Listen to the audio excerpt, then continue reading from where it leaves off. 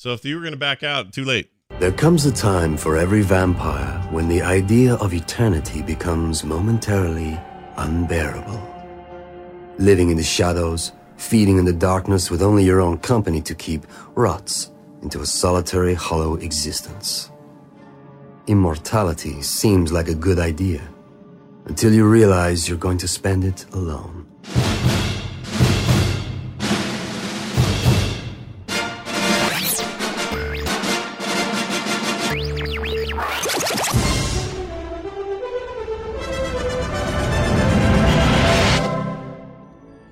Oh, hello. I'm the dragon.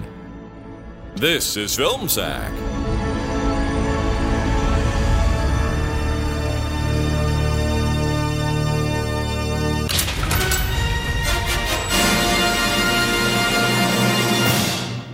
Oh, sure.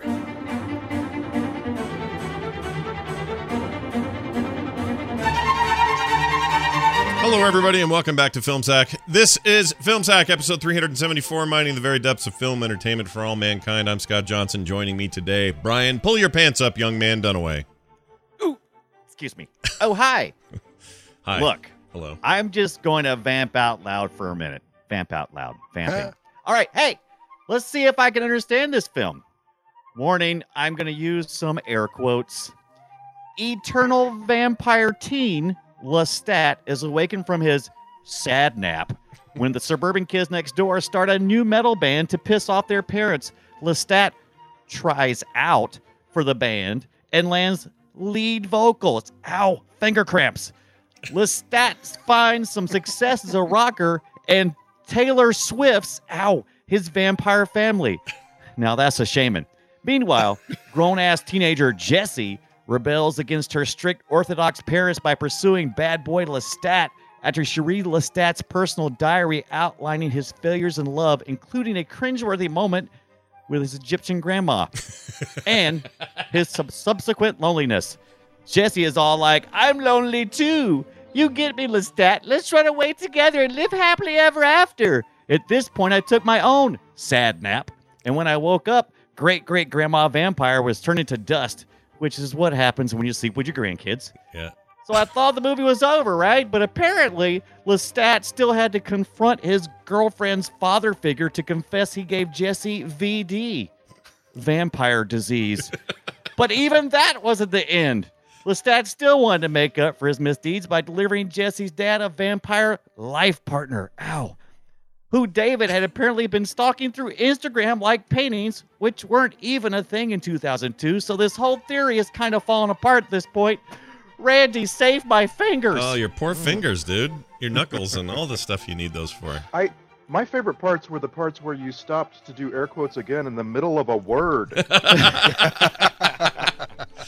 Heck yeah. Wow, and also you're like one of those trailers that gave away the whole movie plot in one trailer. Well done. I like that. I left the middle wide open. Yeah, that's true. That's true. That awesome middle of this movie that's so good, and I can't wait to talk about how great it was. It's all yours. Also, I left plenty of material on the floor. There you go. I might cover the middle. Oh, okay, good. Also with us, Randy, do not bite that statue, Jordan. Aloha, Scott. Brian. Randy. I've been thinking, what if my greeting to you here was purposeless and pointless? What if what I'm doing right now has no direction and no real plot? Can I convince you to listen to a whole greeting where I'm not funny or interesting? If nothing else, I tried so hard and got so far, but in the end, it doesn't even matter. That's right. The best thing in my whole greeting was Chester Bennington. I was about to say, because it doesn't even matter. Yeah. It doesn't even matter. Isn't he the guy who, he's the brother to the T-1000 from Terminator 2, right? Do I have that right? Robert Patrick's brother is the singer for that band? I thought that was the deal. I don't know that. I think that's true. Oh, no, who I'm thinking of is Hey Man, Nice Shot. Those are the guys I'm thinking of. Really? Filter. Yeah, Filter's what I'm thinking of. Never mind. Got confused. Finally with us, Brian, get me some Lestat. Oh, yeah, I think maybe 4 emails snuck through before you issued that correction. Probably. So the queen of the vampires, a mother of the vampires, great-grandmother of vampires, whatever, comes back to check on vampire Lestat, who's not played by Tom Cruise, after being in hibernation for dozens of years to give him a promotion to king. So it's not so much interview with a vampire as much as it's you've already got the job. It's 100-year performance review with a vampire. Where do you see yourself in 200 years? Yeah. I love that. That's really good. I and I just want to say, like, yes, I get the Tom Cruise thing, but if there's anybody listening who actually knows who this guy is, or like even better knew at the time who he was, I don't believe in you. Like, he is so unknown. It's shocking to me how he got this role. Well, all right. Like, Let's talk about this guy. So he was almost a year or two earlier, almost Aragorn. I read that. Aragorn from the Lord of the Rings. In fact, he was on set, filmed for 4 days in that role before Peter Jackson went, "Okay, guys, hold on a second. I'm gonna finish this sandwich." Okay, that was back when he was big, so that's my joke there. Right, yeah. He says, "I don't think he's gonna work out." So he goes out and hires the freaking Viggo Mortensen and brings him in, and then they were like, oh, "Okay, this is our guy." He was almost that famous, almost famous. Mm-hmm. Yeah, and he okay. Look, this was a time when he was being given a chance. And so Randy's right. Had he really had anything much up until then? Not really, but he was being given a chance. He was Dorian Gray right after this in the League of Extraordinary Gentlemen, and he's done a few little things here and there. He's certainly done more than me. I gotta write that down. League of Extraordinary Gentlemen. We're gonna watch that. No, we're gonna watch that movie. That's the last. It's the last Sean Connery movie. It's the one that Sean Connery said, "I'm out. I'm done. I hate this world. I'm not ever doing a movie again." Yeah. By the way, last movie. This pile of crap should have been the one that ended the director. I am shocked that this guy, because and that's the thing. Like I was saying to you guys while watching this movie, if you were to, for instance, come to where I work, and you were to be given millions and millions of dollars to make a video game, and you made one that was this boring and pointless, and so you know what I'm saying? Like, you don't get to make video games again. Right? I'm not gonna. Go ahead. Right around the time that he did this movie, he started dating Charlize Theron. And even after this movie was released, they stayed together for like 9 more years. Oh my gosh! You're back to Lestat. I had shifted over to the director, but I think it stands like for all the principal people who are making a movie that if it comes out this bad, you don't get to like I said, the people who made The Room didn't get to make more movies. But I'm struck. Right. He's actually enjoying a good bit of success. Hey, look, I'm not going to defend the those movie. Air quotes handy, by the way. Yeah. You get to go. Tommy Lysau gets to go make a podcast. Sure. Yeah. Well, he's got some new movie coming out where he's a hitman with Mark. Yeah, with Mark. Right. So okay, so let's talk about before we cast too much blame at people trying to find a breakout role or a breakout film. Let's not forget where the real shit really starts, and that's the fact that the license for this, the movie, the story, the franchise, the Vampire Chronicles was about to be lost by Warner Brothers, right? Yeah, it's kind of like Sony and Spider-Man. They have the rights to make movies, and they have to make them. They had apparently not only purchased the rights to make the movie and felt like they needed to, but they had also really pulled a fast one on Anne Rice, as far as I can see. Mm-hmm. Like they had way more creative control on how this story should be depicted than you would think they would. I was curious about that. I haven't read the books, but I did read the Wikipedia, which is just as good. Yeah, just as good. Just as good. Just like it. Yeah. And I got so far as to say, okay, so the rock music, the whole lead singer of a rock band is still part of Anne Rice's book. And I feel like that felt like, all right, let's make a movie. Interview with the Vampire is really good. Let's go and make a movie. Well, we've got creative freedom here. Let's put him in a rock band. Oh, no, that was in the original book.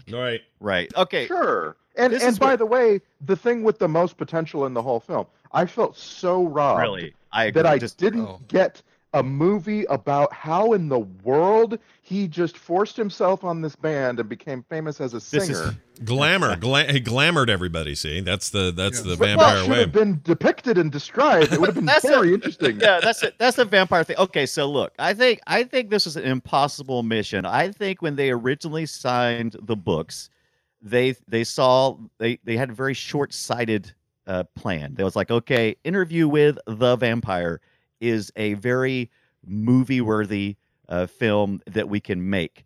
However, the second Vampire, Lestat, is about him being, he's being a rock star, which is fine in writing, because when you read a book, you play your own music, right? You play your music in your head, and you can assume that the music sounds a certain way and it can fit with the character. Yeah, they don't hire the corn guy to do it, for example, like right. they did here. So so they don't. Yeah, so when you do a film, you've got to represent that music in some form or fashion, and in this case, you narrow down your audience quickly, because in a book, anyone can read it, because anyone can sing their little songs. Do you think? Do you think? It's impossible to make? Do you think in 2002 combo? Yeah.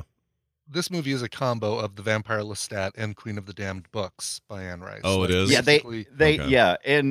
they brought the Queen of the Damned part because they were able to screw up 2 of Anne Rice's books in one movie. Right. Exactly. They said, no way, we're going to make both of these anyways. Let's just go ahead and do the money grab, which is Queen of the Damned. It's a much better title much more marketable. I'm going to say I get what you're saying about how that stuff translates better on page than necessarily an inner monologue kind of situation with a book is a much easier sell for this than it is on screen. But I would also argue it's actually possible to take that stuff and make it good.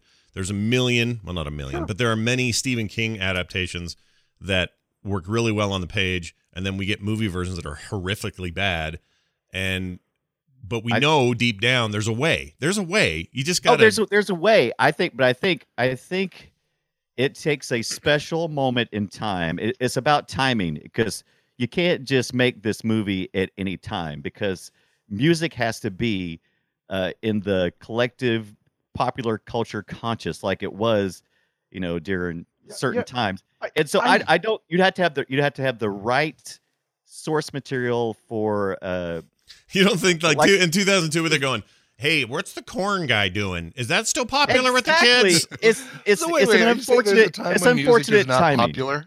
Music's I'm saying popular. that there is a time when there is no super mega star necessarily, this requires a super mega star. All right. I hear what you're saying, but I'm saying the movie completely missed that as a strength. It did not at all count on you being entertained by the fact that he's a rock star. In fact, it goes out of its way to not tell you that story. It's like, here's a guy. Now we're going to go back in the past, and we're going to tell you a basic vampire inception story. Now we're going to come back to the future, and in the future, the past is going to follow along and come and impact it. And that could have been like 3 movies or something, but they missed the whole thing where I wanted something compelling as an audience. There was nothing. Now hindsight is really easy, 2020. But yeah, from the get-go, you should have known. It's really easy now to go, oh well, duh, you can't make this film during 2001, 2002 with this cast, because we can all look back and go, duh. But when you're building the film, when you're thinking about making the film, and you're under this pressure deadline of getting it out there, and you're trying to figure out how to put 2 books into one, I don't have that's any. Almost an impossible task. None of that's these. Really I don't think task. I have any excuses for those people. You either do the project because you're good at it, or you don't do it. Like if Anne, I think Anne Rice, she's gone on record as saying, "Oh my gosh, this thing is just terrible." I disagree, because if every actor waited until just the right role came along and never did any shit fail. Oh no, I'm not saying that. They would never make it. I'm not saying that. You're kind of almost implying that this is kind of a Roger Corman Fantastic Four. Let's really quickly get something out. Who cares about the quality, just so that we can keep the rights? And you're also making you're also making the argument that you miss 100% of the shots that you don't take, and I get that. But if you go out on the court and miss enough shots, they will not let you be a pro basketball player anymore. But that's on you, right? I mean, that Well, would be on the actor, the director. Sort of, And- yeah. Like I'm not saying that. I mean, part of the reason I think this guy doesn't have a career now is if you look at him, and I put a picture in our FilmSack Discord chat there. He looks like Keira Knightley, and it drives me bananas.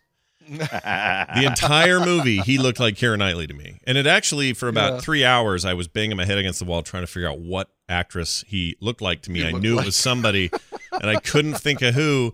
And I even had seen her recently, but I couldn't remember what. And it was driving me crazy. And finally, I just said, I'll bet the internet has already figured this out. So I searched for this guy. What's his name? Stuart Townsend. Stuart Townsend, yeah. And I said, Stuart Townsend looks like, and then sure enough, the first Google image search popped up, and it was Keira Knightley, and that was it. And I had this eureka moment in the house. Everyone's like, what is wrong with Dad? All right, But, so the yeah. first movie, Interview with the Vampire, Yeah. budget $60 million. Queen of the Dam, a sequel, $35 million. So anytime you have your sequel that has a lower budget than your original, It's you're not already in the for same bad as a sequel, though. This isn't Captain America: The First Avenger, and then Well, Captain no America: doubt Winter it's not. Soldier. But my point is, it's not that kind of sequel. This is like, to be honest, you guys, I didn't know this going in that it was even connected to the Anne Rice shit. I thought I was seeing some totally different thing that was sort of like Scorpion King level whatever 2002. I didn't know there was any connection to the vampire Lestat or any of that crap until he said it on screen. And I went, oh, that's what this is. Okay. Yeah. It's an Anne Rice novel. I got it. But if that's what they were doing was just trying to retain rights, where are they now? Like, who owns... First of all, I think her stuff's a little... interesting. Her It's stuff's good- a little it's good you asked. self-indulgent. I'm not a big fan It's of it good anyway. it's good you asked because it has reverted back to Anne Rice, and she is currently working with a network to bring us a series. Yeah, for it the actually would work Vampire pretty well Chronicles. as a series, probably. Sure. Why Right. not? So, I mean, you got to give Anne Rice her props for the modern romantic kind of vampire that we have now, this almost For teen sure. angsty For vampire. sure. Come on. Sure. That's like I kept coming back to while watching this movie. Is the subject matter the boring part? I kept asking. Is it that a vampire story is too basic, too meaningless Yeah. to make it really great? The And, tropes are Like I thin. said, Yeah. while we were watching it, I said, this is making True Blood look like the greatest This- TV show that's ever been made. and so that I just answered my own question. Like if I can, you know what I'm saying? And I got to thinking, like, what have I seen? What really have I seen? So like we watched Lost Boys here for Yeah. FilmSack, Right. right? Right. Yep. That's a vampire. We watched From Dusk Till Dawn. That's a vampire movie. Sure. Mhm. Well, Um, half of it is, but yeah. But We when you had start something with doing space that, vampires in it too. Did it? Wait.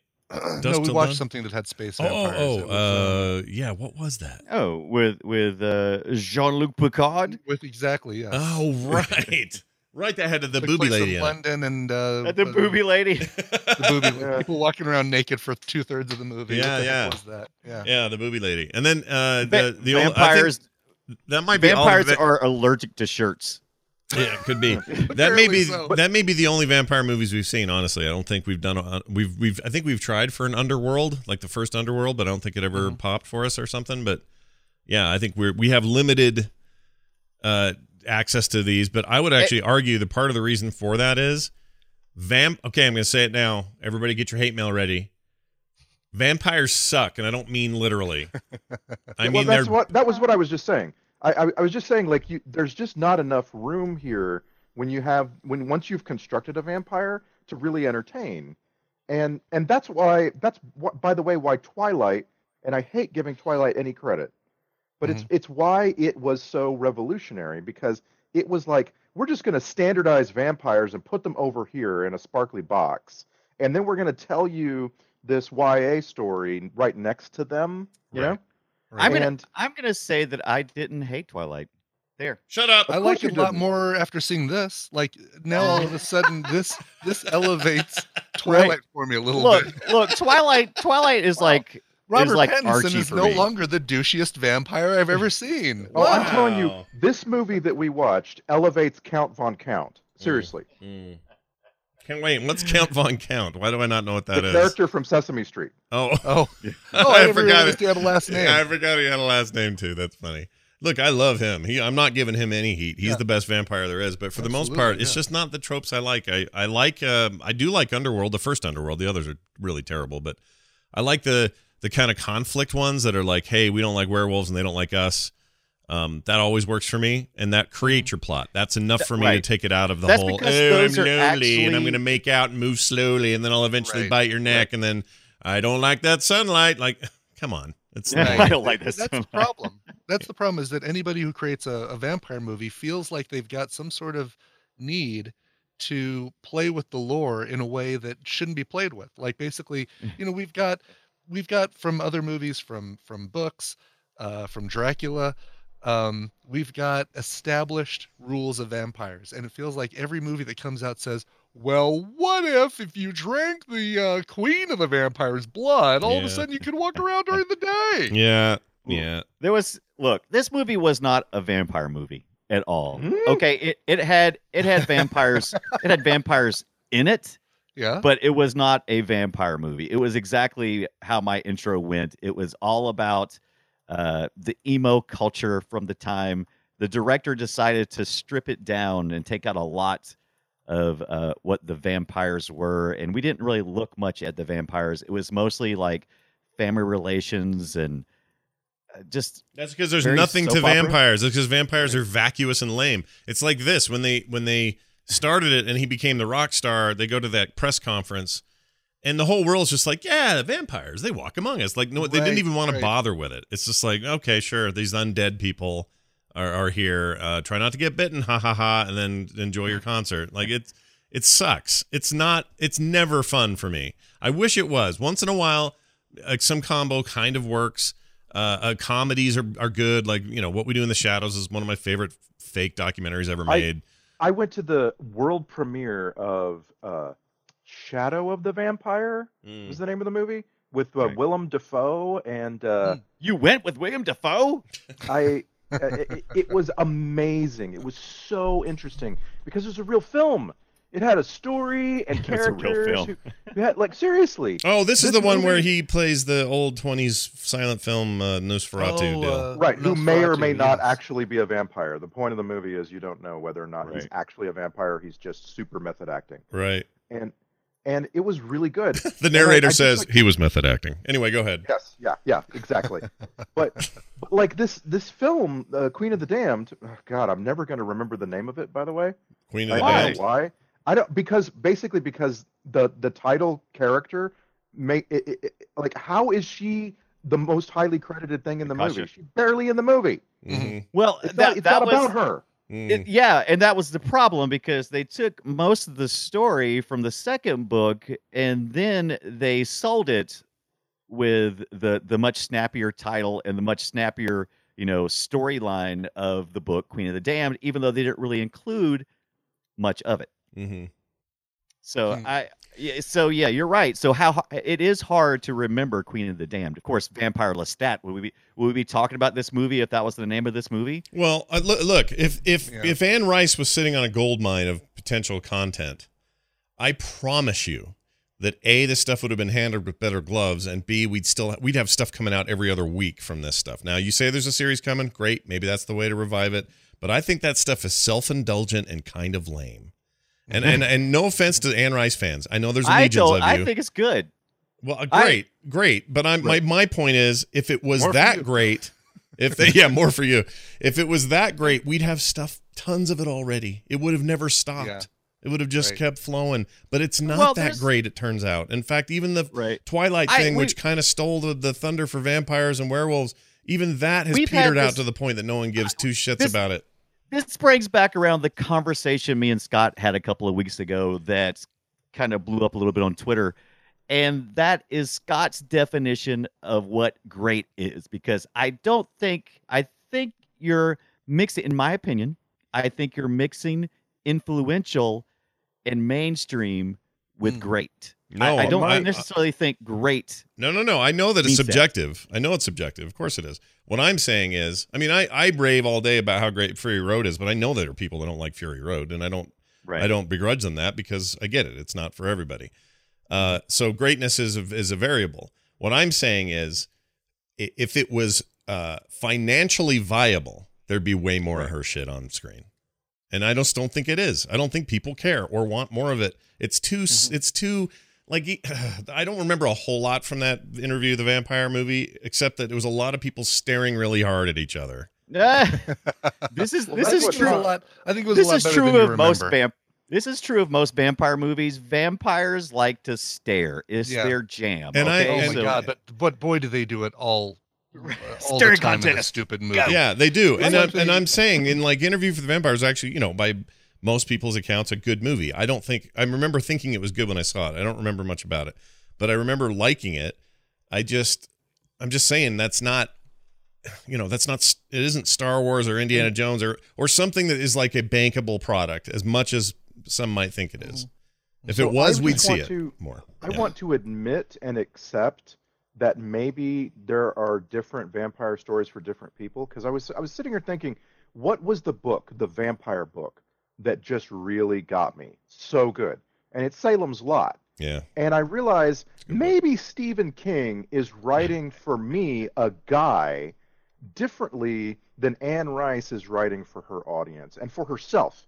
That's the main thing, writing for herself. Sure. This is what she would want to be entertained by. Whereas, like, I was thinking, what this movie's missing that Salem's Lot has is all the machinations where the vampire makes things happen and is, like, turning screws behind scenes and this kind of thing. Mm-hmm. And I realized, well, that's kind of a guy thing. That's kind of a Stephen King is a guy writing a guy story, about this Machiavellian stuff. And maybe Anne Rice isn't entertained by that. Well, she has a different approach, clearly, but all I'm saying is if you want to entertain me with a vampire, that's a good name for a movie. Entertain me with a vampire.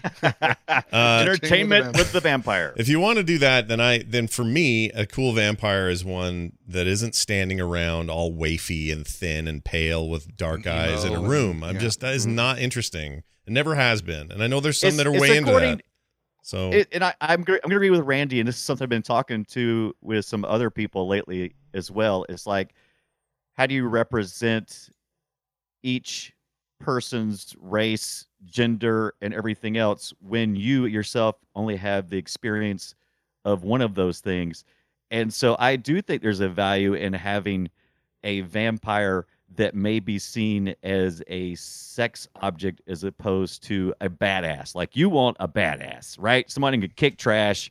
Yeah, be sexy too, but sure. I want some. Be sexy too. Yeah, I want something that makes them more than a sexy badass vampire now. You can't name in any of these vampire movies a big, fat, or muscular vampire. Like, they are always. It's true. Wait, again, True Blood at least gives you the option. It doesn't actually say, look at these normal people of all different kinds. Right. But it does kind of yank Stephen Root and go, look at this ugly mother. Yeah. But doesn't it make sense? Yeah. Because, I mean, the food supply, I mean, we all know what vampires eat. Mm-hmm. So, I mean, that's not like, is that high protein? Not really. They don't really lift weights. They hang out most days in a coffin. They so, just I like mean, you kind of expect them to be kind of almost dead, right? Yeah. They need blood, but they could eat donuts. Yeah. They could eat cheesecake. Yeah. Now the Daywalker, he was pretty buff when he was doing his films. The Daywalker? Yeah, the Daywalker. That Blade guy. Oh, Blade. Oh, yeah. Blade is cool because he was half vampire. Yeah, he was half. He was not full vampire. Right. And the other half was muscular. Yeah. That's another thing. Another thing I wrote down. Half vampire.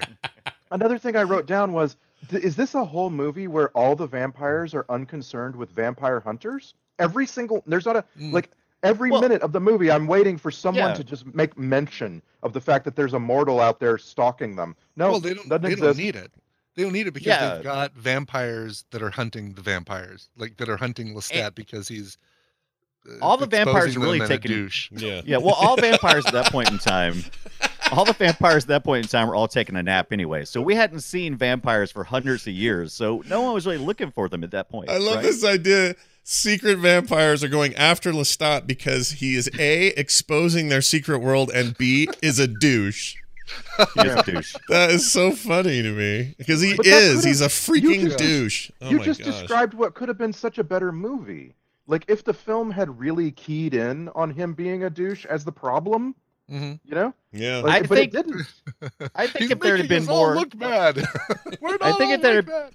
if there had been more discussions like this before the writing of the screenplay for this film, I think we might have had a better movie. Yeah, probably. Well, and you also I need think it was rushed. Yeah. you also need a big bad that feels a little bit more threatening than like, oh, we could completely take out the mother, the creator of all the vampires, like the first vampire that kind of had the no pun intended bloodline of all these other vampires.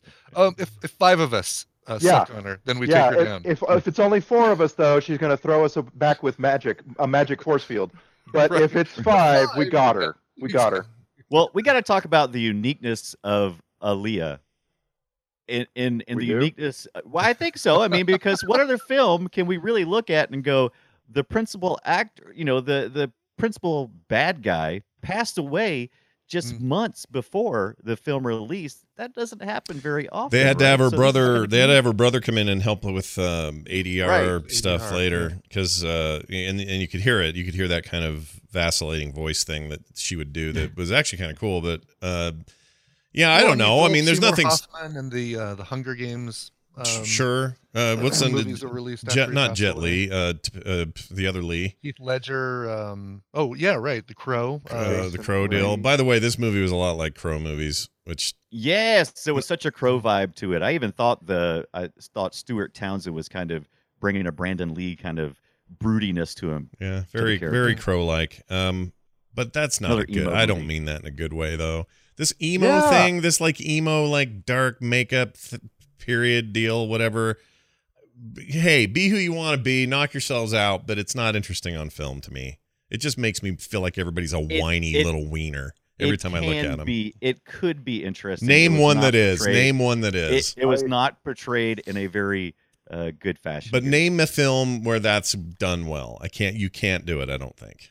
You put yourself in the audience's eyes. If this movie comes Yeah. out when I was 14, I would have found those characterizations very compelling. The thing is, it's like, why not go for it? You know what I'm saying? Like, we have years and years of history of all of these new metal rock stars who wear a lot of eye makeup and sing like Lestat was portrayed to sing. You know, like, why not give me as much of that as the movie can hold? But it doesn't. It keeps coming around to this girl from Wet Hot American Summer, and she's going to a vampire bar. How many times do we have to see in our lifetimes a mortal go into a vampire bar?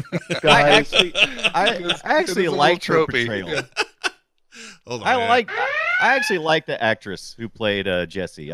She's fine. She's a I think she's a she's a fine standout. actress. Yeah, no, there's nothing wrong with her. She's just in a poopy movie. It's like saying it's like seeing a very a handsome guy in a El Camino. He's a nice guy, but what's he doing in an El Camino? Like, get out of there.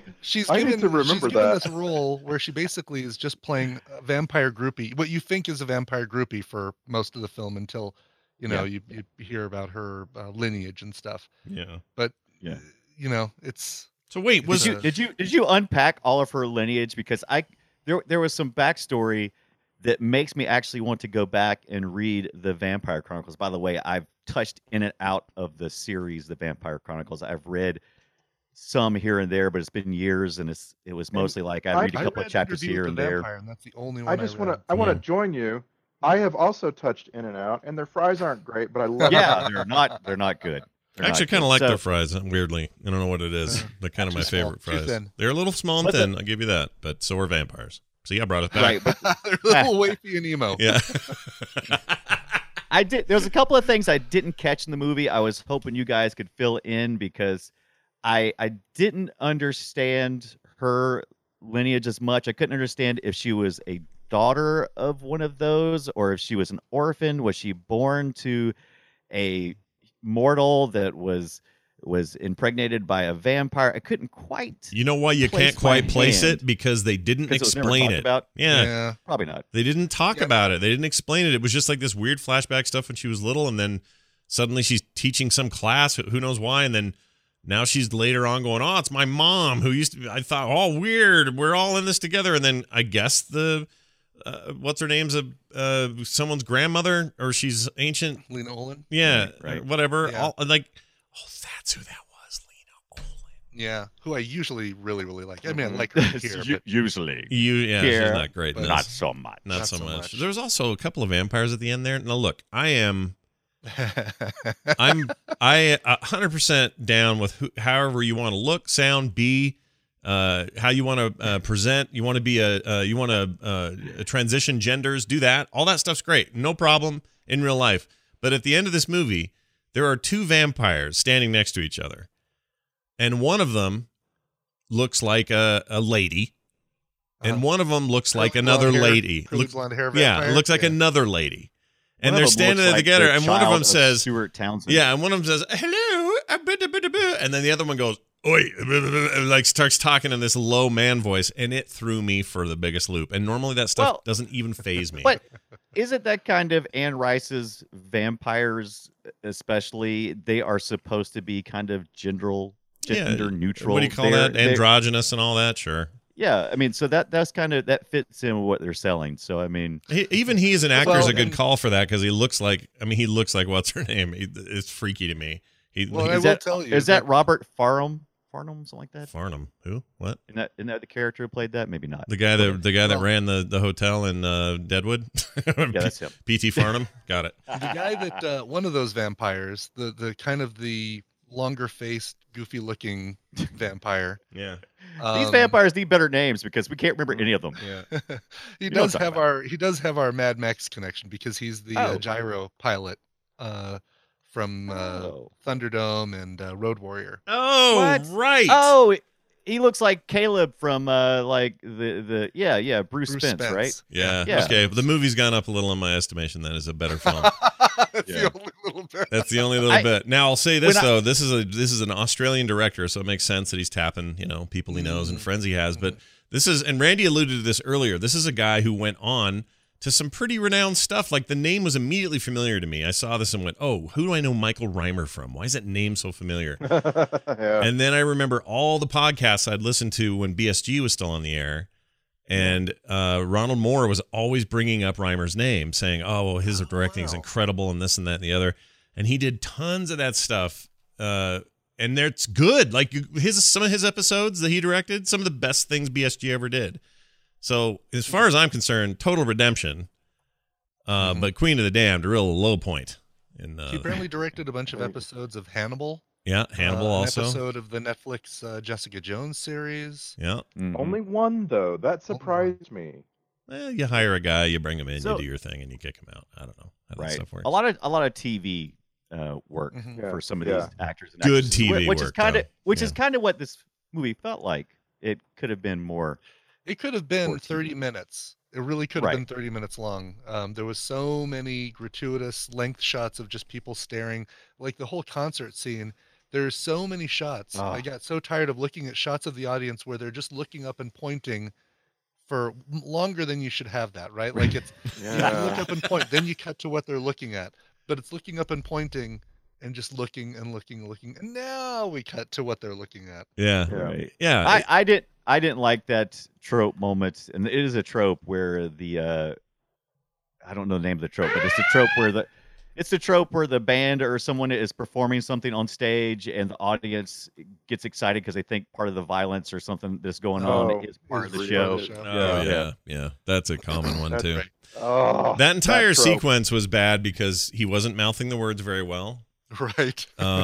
So I couldn't buy into that. So that was already taking me out of it. Then you had these vampires that would show up, and this idea that the crowd's moving at hyperspeed, but they're so focused they don't move at all is tropey as hell. And then them all leaping up there on stage. And like, if you're going to do that, give me the whole, there's your movie. But don't give me just this little chunk of it and then forget it ever happened and then spend the rest of your time lounging around talking. Taking your shirt off. Where's your shirt at? Yeah, this guy's that's the chick in the bucket. What happened to your shirt? Yeah, get your. That's a good point. Where did that damn shirt go?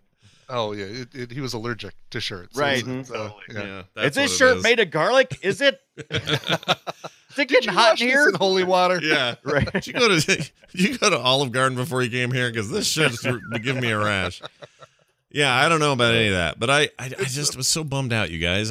I was really hoping what we were going to get here was like bad, but cheese bad. A little more Lost Boys, a little less. Yeah.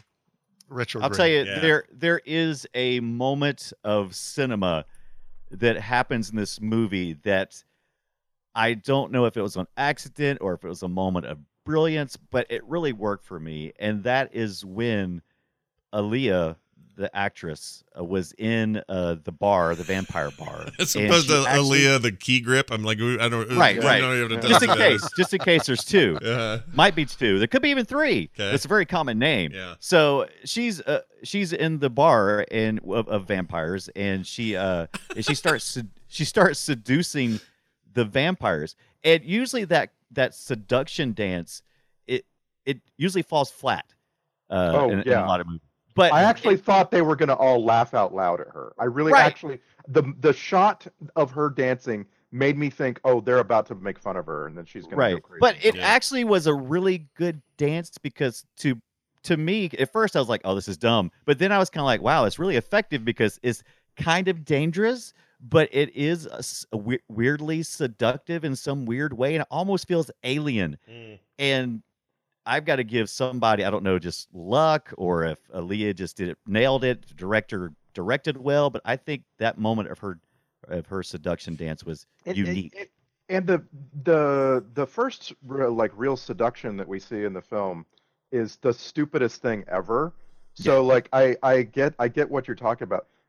He is in an English mansion, and a couple of victims are brought to him, and he seduces them by crawling up a wall and then crawling across the ceiling. And then dropping on them like Sam Fisher. That was great. I want you to put yourself in the place of some leather pants wearing 20-year-old girl watching this, and the vampire goes up the wall, and then as he's going across the ceiling, he's suddenly right over you. Mm-hmm. You would take a step to the side. Right. You would not stand looking straight up and expect things to go your way. Yeah. Yeah. I mean, they were just food at the end of the day, right? Wasn't that the whole point of him bringing two girls in? Very dumb food. Yeah. Yeah. He somehow, and it's never really explained, somehow lands on both of them, and they both scream like he's able to suck both of their, bite both of their necks simultaneously. It looks very uncomfortable because it looks more like a wrestling move, because he just kind of, he's got like a leg over top of one of them. They lingered on that shot too long. Also, speaking of people that are food, there was a Superman moment where he takes her and he flies her to the park. So they kind of, they leave their bodies, and they're able to move to this park, and a vampire is there getting his woman sandwich, that he brought to the park. Yes, and he just and he runs him off, and he takes his sandwich, and I'm like, really? If a vampire can take your hand and teleport you around, guess what? The whole problem of the movie goes away. The problem of this movie is that Lestat is lonely. He should just set up an airline. If that's he can have all the people in his life he wants. Just become Mr. Teleporter. Yeah, if he can just bamf all over the town like that, it's and that's the thing. It was just a piece of convenience for one scene, and then he never used it again. There were lots of other moments of real peril that would have been solved if he grabbed somebody's hand and bamfed out of there. It's the plastic Superman S, basically. Let's create one quick power for him, but we'll never speak of this again. Yeah, ever. Lestat Airlines. That should have been his first thought. Yeah, Lestat. By the way, French for it, the stat. Just so you guys know. The stat. That's Grayson. Yeah, that's his name. This, as I mentioned before, the singing voice was supplied by Jonathan Davis of Korn. Yeah, I always like to bring that up because I always felt like Jonathan Davis was the most rudimentary name for the lead singer of a band called Korn. John Davis. Yeah. John Davis on microphone. Well, let's make it Jonathan so it sounds a little more rock and roll. There you go. There was definitely a song where it was Chester Bennington singing. Well, they had other No, stuff too. They had none of songs the- in there. The Yeah. by these soundtrack guys. apparently was I like like in the the soundtrack, by soundtrack the you way. could buy had some Chester Bennington. I don't know if they used Yeah. Chester Bennington in the. No, I'm telling you, I heard his voice while Oh. Lestat was shown singing into a microphone. Oh well, I that I heard don't Chester know. Bennington. That I don't know. So what it says here, we can argue about this, but his voice was supposed to be in the movie was supposed to every time be Davis from Korn. However, there was some contractual deal, some kind of problems, and he could not sing on the soundtrack album release.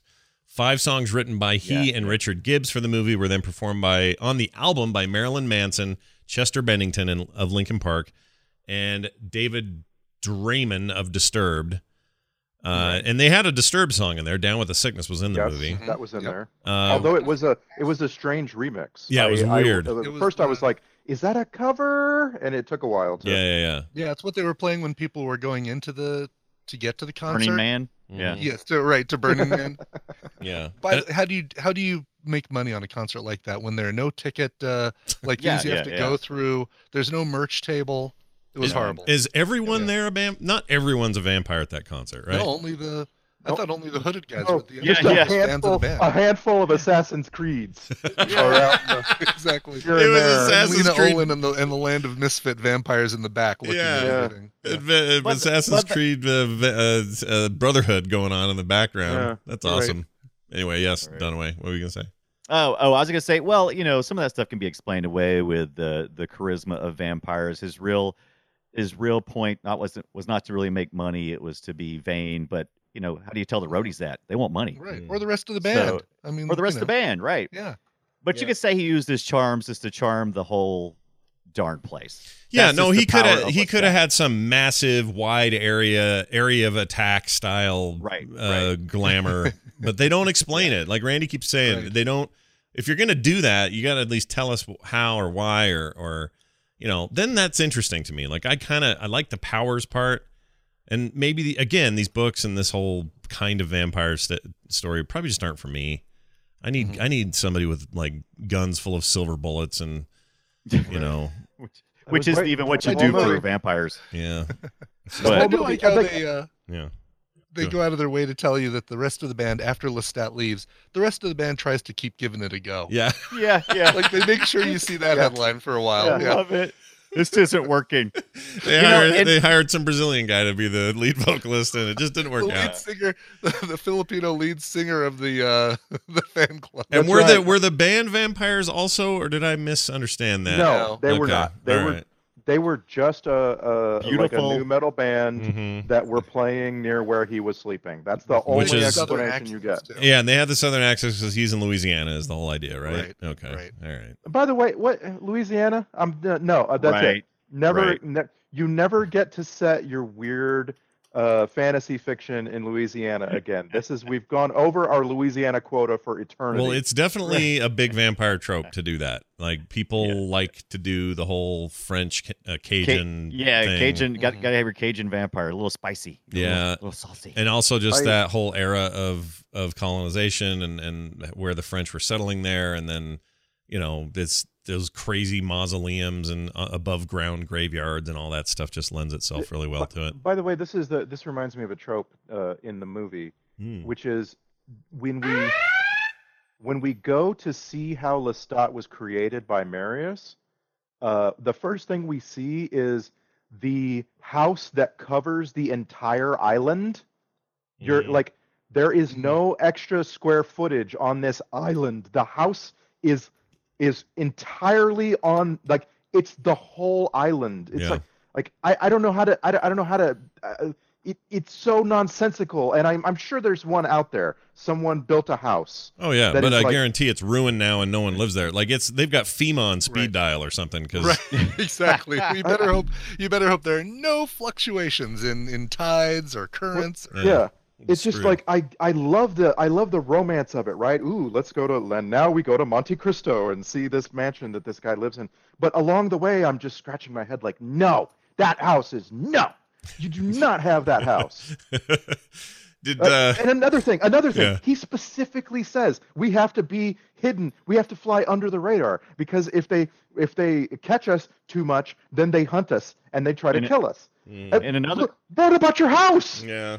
How is that under the radar? Yeah. in another galaxy or another universe or reality, Randy is a location scout.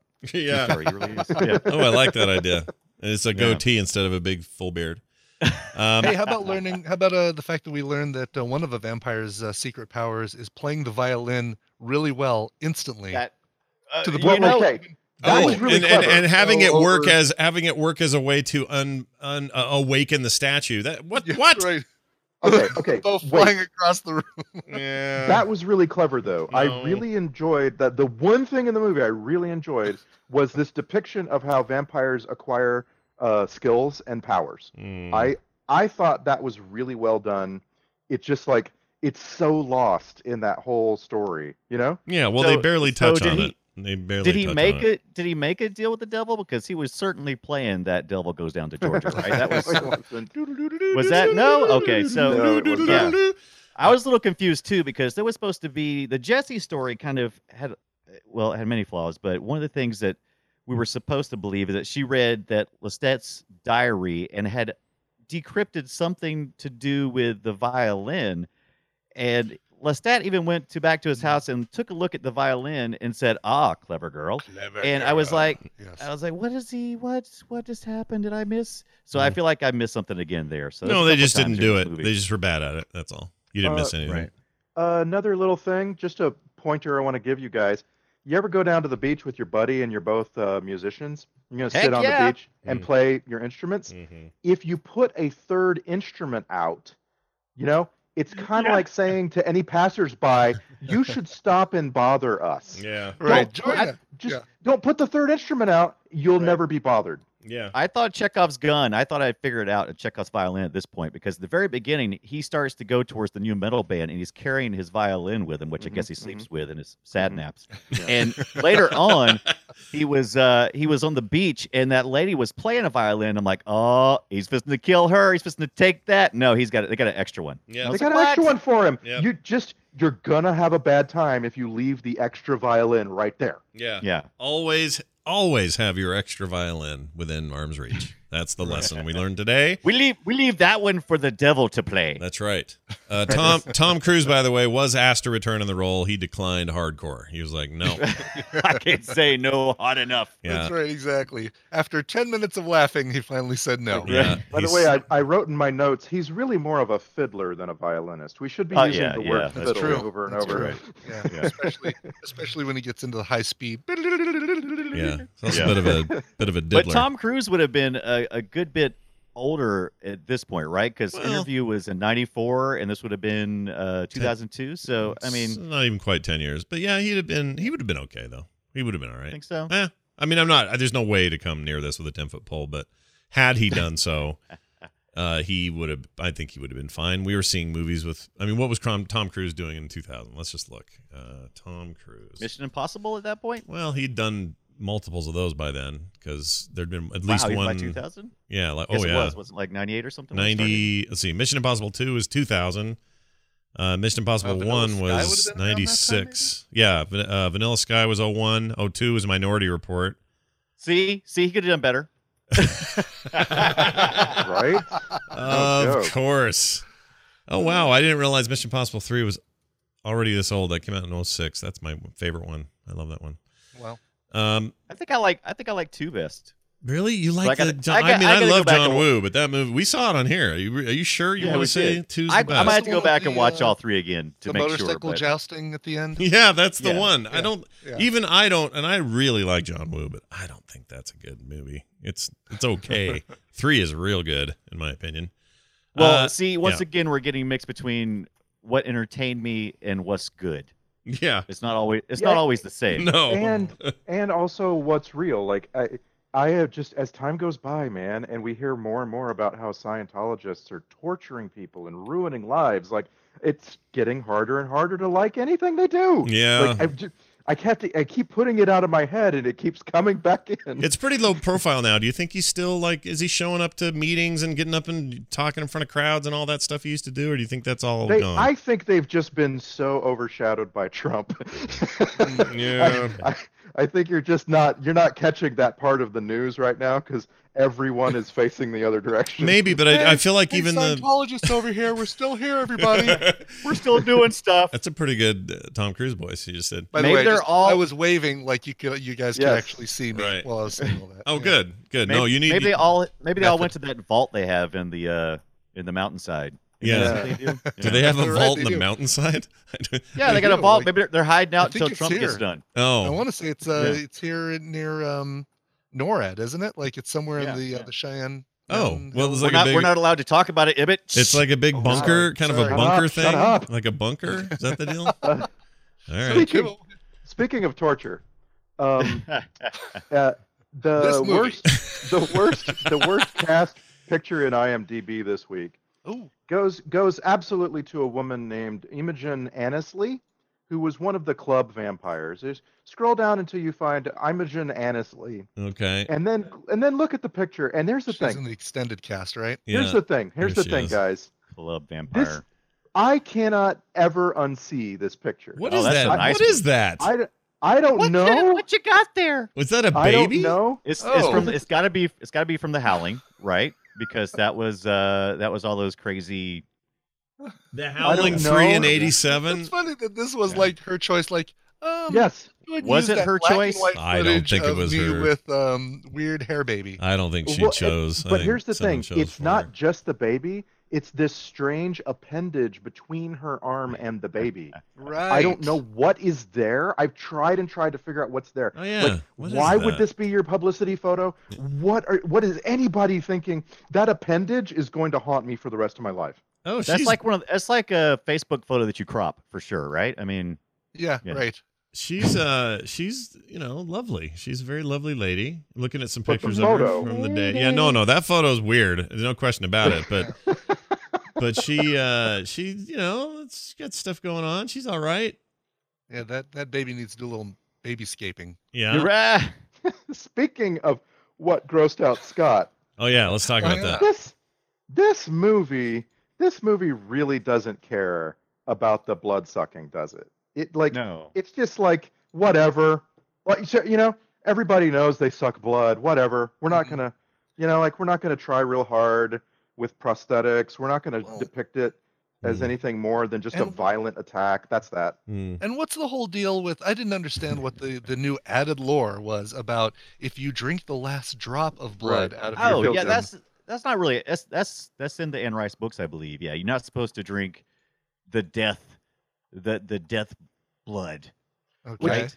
My interpretation of that was that Anne Rice was trying to get out of the problem of vampires, which is if they kill and drink, then there's no humans left because they're so powerful, Mm-hmm. right? Mhm. Vampires are so powerful and thirsty, they make more vampires, and then the next thing you know, there's no humans, like in a matter of minutes, like they just consume the world. Right. So you do get out of that if you give them the restriction that they can't kill everybody to the last drop. Yeah. Like I thought that was actually kind of clever, but at the same time, you can't depict it. I can't see how much blood's left inside a person. Right. Exactly. How do you know it's the last drop? It's like the, You gotta the know. Maxwell House. The Maxwell yeah, House rule of that vampires. was so that was a I think that was part of the lore she wrote because she needed Lestat to have flaws as a character, and one of his flaws was that he had an insatiable thirst, and so Sure. he was always right on the edge of just killing himself because of his thirst. Yeah, it's kind like, of like you know maybe what? an allegory, maybe something for alcoholism, maybe something like that. all I of don't know. the archetypes have this kind of variability. You got zombies. Some of them run. Some of them walk in shambles. Some of them eat brains. Some of them just want to kill you. Birds. and you Rage have virus to give- versus whatever, and so And it's you have to give them a limitation that explains why they don't just take over the world like that. sure. In the 28 days and weeks later movies, they starve themselves to death if you just leave them alone. And a lot of other things are just undead forever. So you do this, and the only time I ever see it where it's not, like that, like vampires get this treatment, werewolves always get like weird changes or convenient plot points that make them behave differently for their movie or whatever. But when you have like a Frankenstein's monster type, that's pretty much just always a bunch of dudes sewn together and a big dumb guy. You know, like they don't really go, well, and this one can also do mathematics. Ah! Like, and we were talking about the vampire movies and kind of what they need. I would actually love to see a vampire heist movie, like where you've got a group of people, like a group of you've got a vampire, a werewolf, and a Frankenstein, but it's done seriously, not like a comedy. That like don't sell my best idea ever. Right, just giving it away. This is pretty good. And it's a heist movie there where they have to break in and they have to basically use their abilities to break into like a vault or something. Well, the most excited I've been in a while, and then was very disappointed, but also sort of still enjoyed it, was Bright. And the reason I liked it, the things I liked about it were the idea that in a modern day setting, we had these races of elves and orcs and half orcs and humans and like, you know, the D&D pantheon of characterizations are all here. But, you know, the orcs are kind of crime lords, and the elves are super weird and have their own thing going on, and nobody should trust them. And there's magic coming back into the world, and all that stuff's super fascinating to me. Like, really fun to play with those ideas. Mm-hmm. That's what this sort of thing should be. Vampire, modern day, rock band. He lived in the 1800s. Flashbacks are cool, but, you know, kind of Highlander style. And they just, man, half the movie, I didn't even know what year we were in. It was like, all right. You had me with Vampire Rock Band. I imagine him sitting at the drums controller and singing by putting the mic controller on a little mic stand. Mm-hmm. Sure, why not? That's how I see him. Why not? Indeed. I prefer a DJ vampire. That would be awesome. DJ vampire. Yeah, kind of a Skrillex kind of thing going on, maybe. Yeah. That's not bad. Spinning the hits. Got a big helmet on. I like it. No, not a helmet. You don't want no helmet? He would not have a helmet because every now and then he has to suck somebody's neck. Oh no, what happened? Okay, the gross moment. You guys want to know what I thought it was? Yes, please. Yes. Okay. Did we lose Brian Dunaway or Ibbett? Yeah. Am I here? No, Hello? I think Ibbett may be not hearing us. Ibbett, you there? I think he's... All right. He's typing. He's typing this is something. exciting, guys. This is very exciting. I'm going to move him around and just see if I can help this problem. We can hear him though. Okay, That's I'm going to for move sure. him back. Brian, you there? He's back. You guys can probably still hear Can me. you hear us? There, you're back. You're back. I see my... Yeah. Okay, he can't. He can't hear us. Still... You can't hear us though. Okay. We hear you. This is definitely a hard pause on the show. Yeah. Oh yeah. No, this is where I pause and save. I'm going to pick it back. Hey everybody, Ibbett's back. All right, grossest moment in the movie. You guys have all been wrong so far. It's got nothing to do with anybody's blood or any sucking or none of that. It's got to be the tub scene. Nope. The tub scene was unexplained though. Yeah. Like if there had been more detail, I think it could have been gross. Yeah, it was too ambiguous. Like, look at this. It's supposed to be beautiful. Blah blah blah. Yeah, it didn't bother me. Blah blah blah. It's that I don't need to see rock guitarist's nipple ring up close for 30 seconds. Ah, yes. That was pretty bad. Just Yes. right in my face. Like, come on, dude. I don't need to look at that.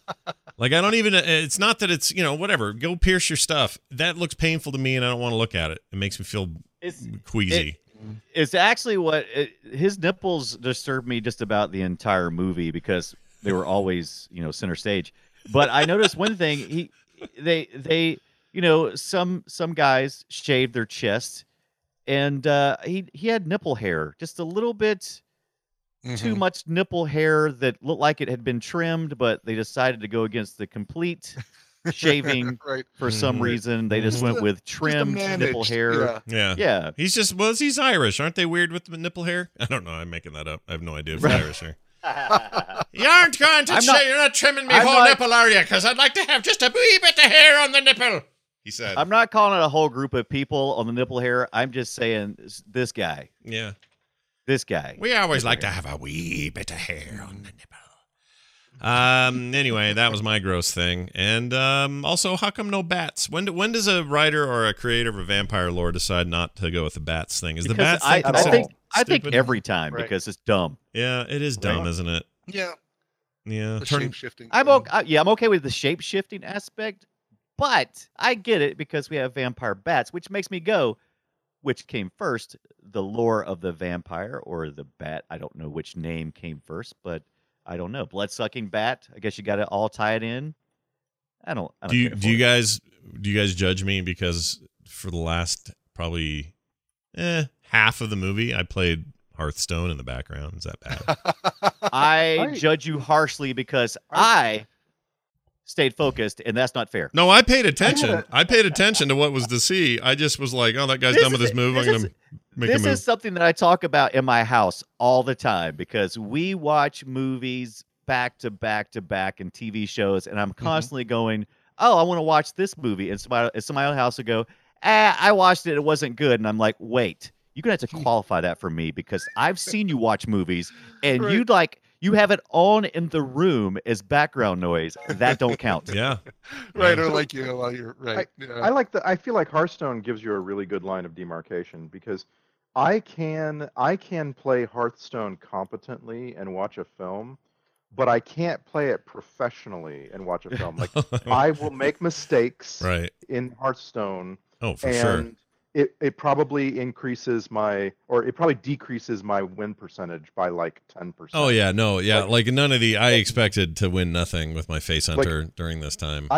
I cannot, for instance, another game I cannot play and pay attention to a movie is Clash Royale. If I pay attention to the movie, I lose every Clash Royale game. This is breaking my heart because I am such a movie purist. I get mad if I'm like wanting somebody to watch a movie and I'm like, I'm telling you this movie has some really important talking points and we need to talk about these points. Please watch it with me. And then they just sit there and they start doing something else. I'm like, you're not watching. Well, that's why I'm on my computer, though. You got to remember, I'm on my computer. I got this big widescreen. I got movie going on over here. This thing's just sort of randomly happening over here. But here's the thing. When I'm in I'm with you. When I'm in a room and we're like lights are down, TV's on, movie's going, and my kids are like looking at their phones or talking to their friend, I'm like, why are we even bothering? Don't even bother to watch a movie. Go somewhere else. Let me watch this damn thing. I just want to say, though, the movie sucked. You know that, right?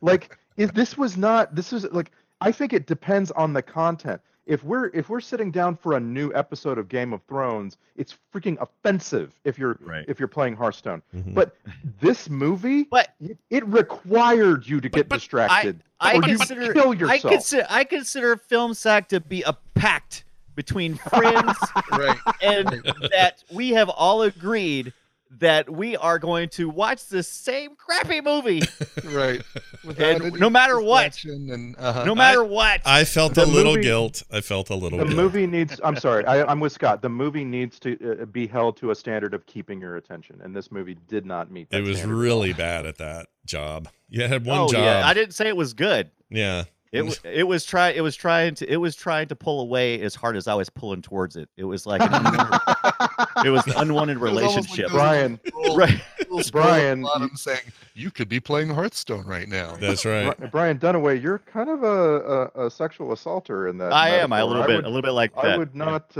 Yeah. Okay. There it is. That's how it is. Well done. All right, I'm going to say it's clips time. That's the best transition of all time. Brian, you're a bit of a sexual assaulter. Let's move to clips. Here is your first clip of among a few. There's not a ton because the dialogue in this thing sucks. But here's something with, let's see. I just wrote, this is so bad. That's what I wrote. I'm over it. You see, I'm falling in love. Guys. Look, corn. There are corn lovers out there, and I'm in. I am. Well, I'm a huge corn lover. There's nothing wrong with corn. All right, corn. Right. That sucked. That's all I'm saying is that sucked. That was no good. Some minced garlic and black pepper. But I got to tell you this. Like corn music with I think somebody else's vocals superimposed on it. That was not good. Yeah. Well, yeah, exactly. It was not good for several reasons. And to me, the primary reason that hurt what was going on was watching Stuart Townsend because he does not look or sound in any way like that voice. Right. Yeah. So it was very distracting to me. But maybe because I've seen so many corn videos and I know that voice so familiarly that it distracted me. And I wasn't sure if it was a distraction for others. Do you like the corn? You a fan of the corn? I like the corn from I was a huge corn fan. I still like corn. So this brings up other movies for me, and I'm curious if anybody else has them. The two films where I am just like blown away at seeing the actor pretending to be singing and hearing someone else's voice, like those moments when I was just like, this is so entertaining, were Jason Lee in Almost Famous, Yeah. Right. and George Clooney in Oh Yeah. Brother, Where Art Thou? Gotta be. That's a great Gotta be. example. Those Yeah. moments are just so awesome, and this film doesn't even come close. It's so far away from that. Yeah, it's a so it's far a away. it's a bummer. Here's some more stuff. This is Come Out. Do you have anything else to say to the other vampires listening out there? As a matter of fact, I do. Come out, wherever you are. Okay. Oh, but you can be in a control room somewhere? Right. Hypocrite. Yeah. Come out. I'm sitting, he's like refusing to be there present in that place, but no, he needs other vampires to And do what he won't do. starts that whole interview with saying, "I hate to repeat myself." And what's he end it with? A Come out, repetition come out. of himself. Oh, he Yes. loves repeating himself. You kidding me? It's like that. Yeah. No, it's bad. Also, when he was on that giant split up screen thing, I hate when movies do this. When the person being filmed looks at you through it and he's looking down and over at where the lady would be sitting. He has no idea where she is. And don't come to me going, "Oh, it's part of his vampire powers." F off. So why is the person you arguing with the guy from Rudolph the Red-Nosed Reindeer? I don't know. Hey, what's going on? Why? And why does He doesn't like to make toys. why does he have to be in that control room? They could have so easily explained that the press conference is happening during the day. He can't be outside in the sunlight. Like, they could have given us any number of explanations, but they just leave it to your imagination. And so in my imagination, he's a douche. Yeah. And there's no real, logical explanation. It was kind of the Snope moment, right? Mhm. He was the Snope of his time. Yeah. Well, yeah. Snoke? Snoke, you mean? Snope. What'd you say? Snope. Snope? Snope. I ain't telling what I said. Snope. Not even coming. Snope? Snope. Not telling you. Snoke. Snoke. He meant Snoke. Snope. Okay. I love this. Someone needs to go to this episode and pull that all out and do something with it. I don't know what. Because that was awesome. Oh my gosh. He's gonna not only get all the vampires to expose themselves, he's going to debunk the That's latest right. crash of internet hoaxes. Man, I enjoyed the hell out of that. That was really great. Okay, next clip is this one. Giggle Girls, I wrote.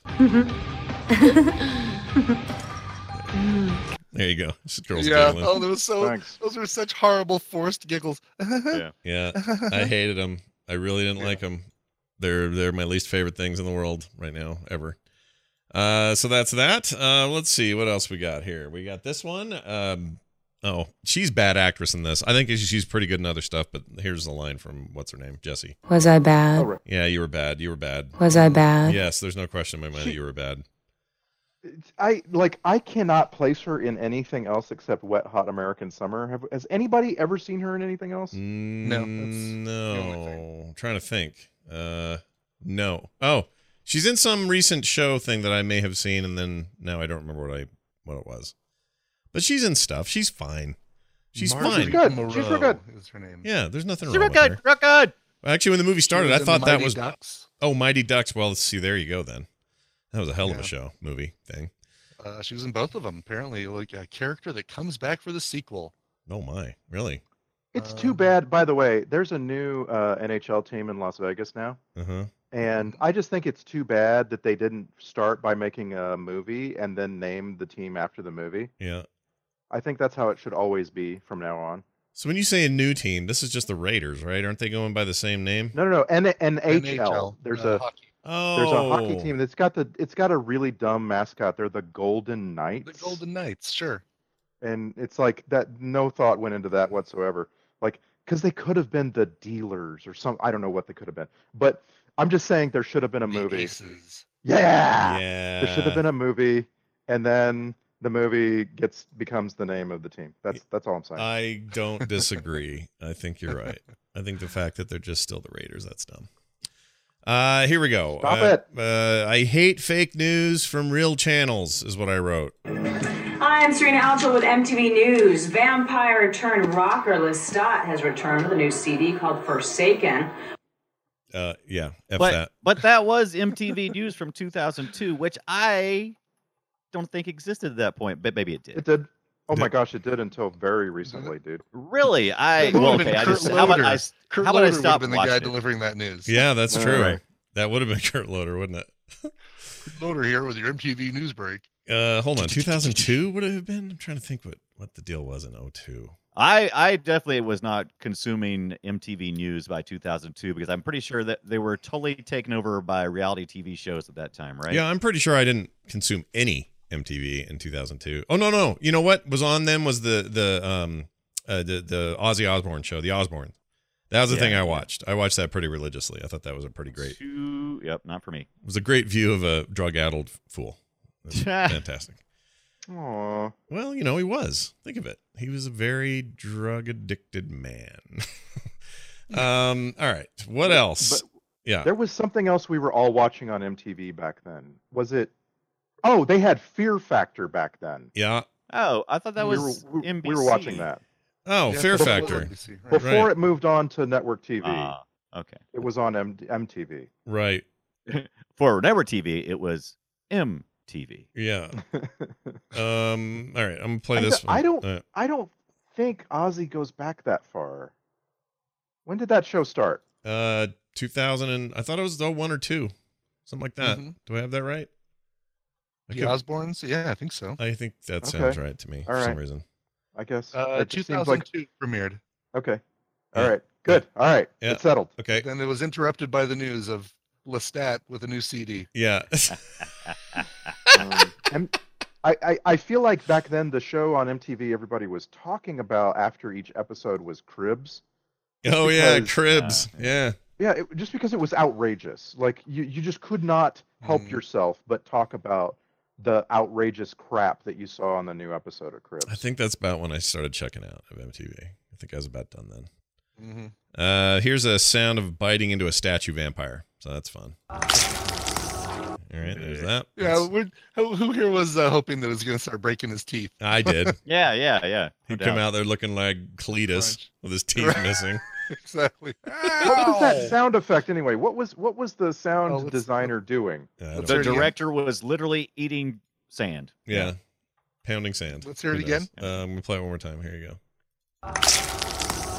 Ugh, I don't know. That's that is pulling apart two halves of a mango. No, of a Oh. of a citrus fruit. I felt like blood I orange. felt like maybe pulling a leg and thigh off a cooked chicken. Mm. Ew. Oh be. yeah, that's not bad. That's Could all be, right. yeah. Had a little bit of a hiss at the end, like a poison trap or something. You know, like some kind of deal going on there. All right. Well, let's see. Next up, we have this, which is she's everyone's mother. She's your mother. She's my mother. Akasha, the queen of all Wardamed. She is your mother, my mother, everyone's mother. F off. Have I driven this home yet? Yes. Is it? If I The made it, mother of all mothers. here is what? I don't know what it says. Where is your host? No, where's your host? That's what that was. Hey, who invited Billy Corgan to be a vampire at the club? You see that Vampire guy? bar? Yeah. Yeah, that was he weird. was kind of Billy Corgan. He always By the was. way, he had his vampire phase thing, didn't he? Something like that. Yeah, he did very much so. Mhm. Yeah. Do we like Billy Corgan, or is he still? Yes. Oh, I love him. I like him. I never I didn't listened like to an him. interview with Howard Stern and Billy Corgan, and I've got a lot of respect for the guy. Did he say? There was definitely Scott. There was definitely a stretch where we all hated Billy Corgan. for Did he? some reason. Did I he can't say? remember. Did he say on that interview? I loved my time on Small Wonder when I played the boy. He did not bring that up at all. Oh, okay, darn it.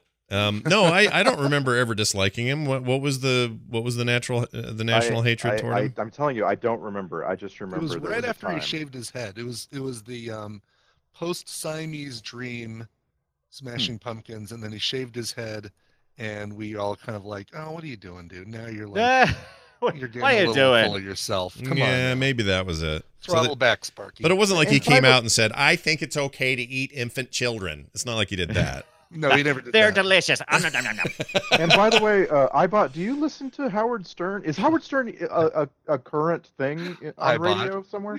Oh, yeah, he's on It is, he's XM, on right? Or Sirius Sirius XM. or whatever. Yeah. He's still on Sirius? Yeah, he's still doing his thing. And that's one of the stations that's usually on in my car. Either that or there is an actual covers channel. If it's Howard Stern complaining and fighting with the people in his studio there, then I switch over to covers channel. If he's interviewing somebody, then I don't even care who it is. I'll listen to him interview. He's a good interviewer. Randy Carlisle last week and was really good. Yeah, And he's I'm a not good big interviewer. Randy Carlisle fan. He's weirdly astute interviewer. He really is, yeah. For kind of what the rest of their thing is. So yeah. When I first bought my car in like 2009, I had like a temporary satellite radio subscription. Mm-hmm. And so like I was listening to Howard Stern, and I would turn off because it always seemed to be he was talking to a C-list celebrity woman trying to get her to do something like a porn star would do. Oh, in so the studio. you've heard the show. Yeah. Yeah. But it was like that was every day. Yeah. And like there's a point where it's just like, do they ever do anything of substance ever? We need to watch the movie. Which movie? It's a good movie. Private Parts? Oh, Private Parts? Yeah, I'd watch that Private again. Parts. It is a good movie. It's and I hate movies where the person in it is playing themselves. I hate that. But it actually works. That movie's weird how it works. I think it's the first time I remember seeing Paul Giamatti. Yeah, early for me. interesting. Yeah, for sure. Yeah. He was great in that. Oh my gosh, what a dick he played. Yeah. My least favorite vampire in the whole thing, the whole movie, is who I'm going to give you now. This is my least favorite. Like a 20-way tie. This is my least favorite vampire. Here you go. Going somewhere? Now this'll only hurt a little bit. In fact, you might even enjoy it. Yes, it only hurt a little bit. That guy sucked. Do it in the bar.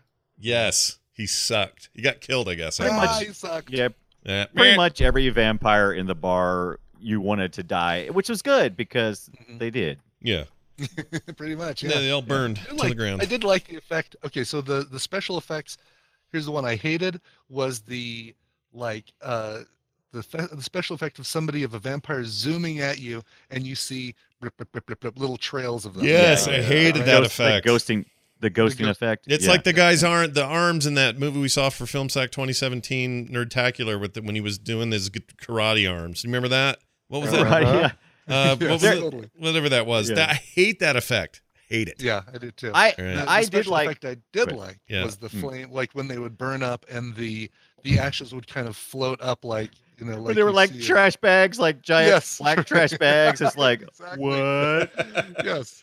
Yeah. And that was the only thing. That was the only thing that the audience at Death Valley, when it finally clicked, They're it's like, oh, wait a minute, this isn't What? part of the show. Mm-hmm. Yeah. There you go.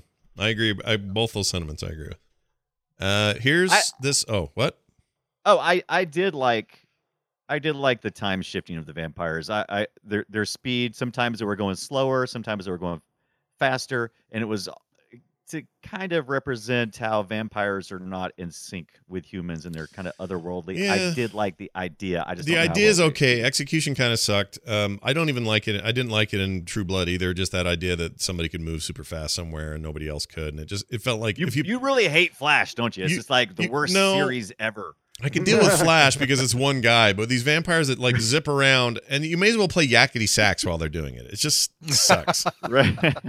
It's not good. All right, here's I I wrote. want to see that. Yeah, that'd be all right.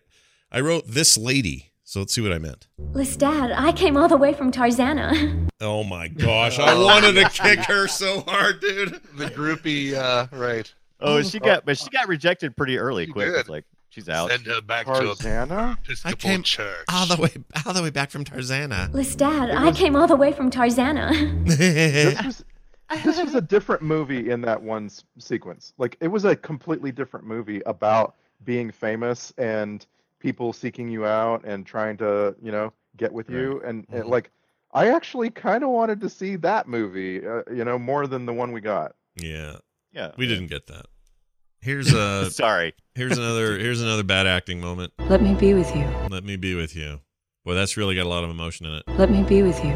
Let me be with you. cut. Can you do it better? No. Yeah. Okay.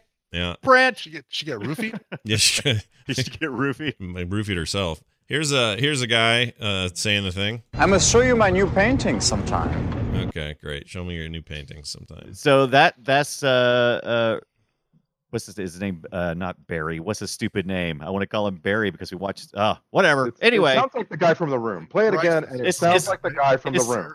It's David. It's actually, I think it's David who is kind of Jesse's father figure in this movie. Talbot. Yes, right. Yeah, and so that was I. What do you think about that trope of paintings where it's like throughout time that a character keeps popping up in different paintings? I think it's lame because it's basically it's just it's a cheap way of saying, well, this would be like photos today. It works. It works in destiny. photos. It's been foretold. Right. Yeah. I don't like it works in photos. It doesn't work in paintings. No, it doesn't. The artist's interpretation is different. That guy, Paul McGann was the doctor in Alien 3.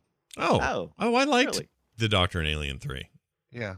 I thought that I thought the Doctor in Alien 3 was the guy that plays the captain on Discovery. Why do I have that in my head? Or maybe he was in that movie too. No, he wasn't. Was he in that? Was he in that movie? I can't even think of his name. I'm having like Aliens 3 blackout right now. I can't remember anybody. Aliens something, right? Hold on. Alien 3. I wish it was Aliens 3, but it was Alien 3. Right. So Charles S. Not Charles S. Dutton, no. Was not. I was making sure that's what you didn't think. No, there he is, Paul McGann, and he played. Yeah, he's the Doctor. You're totally right. Totally right. Now, for whatever reason, let's see if he's in here. No, I'm not seeing. No. It's something Isaac, right? Not Isaac. Jason Isaacs. Jason Isaacs. I thought he was in this, but I guess not. Maybe I confused those two guys. I don't know. I don't know. No, he's just Lucius Malfoy. By the way, Alien 3 is way better than you remember. It's actually pretty good. Totally is. Yeah. I liked Alien 3. Yeah. I need to sit down and watch the Alien movies again. I haven't seen any of them since the one time I saw them all like 20 years ago or something. If I mentioned on the show before that I often watch it over and over again. I watch it several times. The whole series, the whole series. The whole thing. Even Prometheus. I have not gotten the latest Alien movie yet, but it's going in the rotation. You should watch Covenant. It sucks. It does suck, but you should watch it anyway. I mean, it's and that guy Paul McGann was a Doctor Who at one point. Oh no Doctor way! Who? He was a doctor on Really? Doctor Who. I should say. Really? That's crazy. He was the Doctor, yes, but not. Well, not Not this the thing. Doctor. He was a Not, terrible. not for a whole series, but like as a one-off appearance. Yeah. By the way, I want to make a prediction here based on several things that have been brought up. Someone is going to look at Mad Max Fury Road and realize that sometimes you can make a great film by going to the kernel of the property itself and just expanding it until that's all you've got. Mad Max Fury Road takes the foundation of Road Warrior, which is just crazy driving across the desert. That's it. That's all it is. And it expands into a whole film, and it's very entertaining. Yeah. Someone is going to realize you could make an Alien movie that is just about the thing the first movie was about, which is people fighting off, trying to survive an alien attack. Yeah, I agree. And they're going to make a movie in that universe, that Ridley Scott thing. Yeah, they'll quit trying to be so high-minded about it, and they'll just make a damn alien movie. I agree. That's what I want. I want. I mean, maybe more aliens than Alien, because Aliens was a great way to create more action. The other one was more of a horror movie and a suspense film, but yes, like just put aliens in there, have them be scary and hard to deal with. Done. There's your movie. Yeah. Yeah. Alien I agree. Fury Road. Make that movie. Find its essence. I mean, I would argue the reason these Marvel movies are all working so well is because they're finding their essence and applying fun ideas to them, and they're also applying, like Ibit always talks about, taking a heist movie and mashing it in with your It's not a Ant-Man movie. It's a political thriller. Right. The Marvel Cinematic Universe also benefits from decades and decades of thousands of stories. So many storytellers telling stories that you're able to look across all of that and pick the really good ones, like the best ones. Yeah, you pull out the good stuff and apply it, like Civil War or whatever. You apply it. That Infinity Gauntlet stuff is a huge part of the DNA of Marvel, and its broader universe. So why not? Yeah.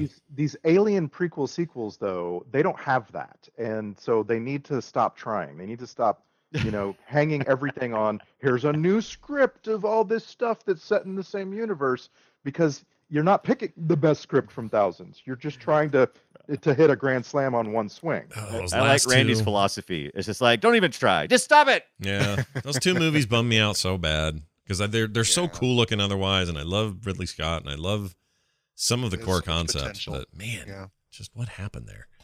All right. Here is Never Fear Me. Never fear me, Lestat. Okay, that's the first Rihanna. Not Rihanna. Aaliyah. Aaliyah. Yeah. First Aaliyah. Whatever.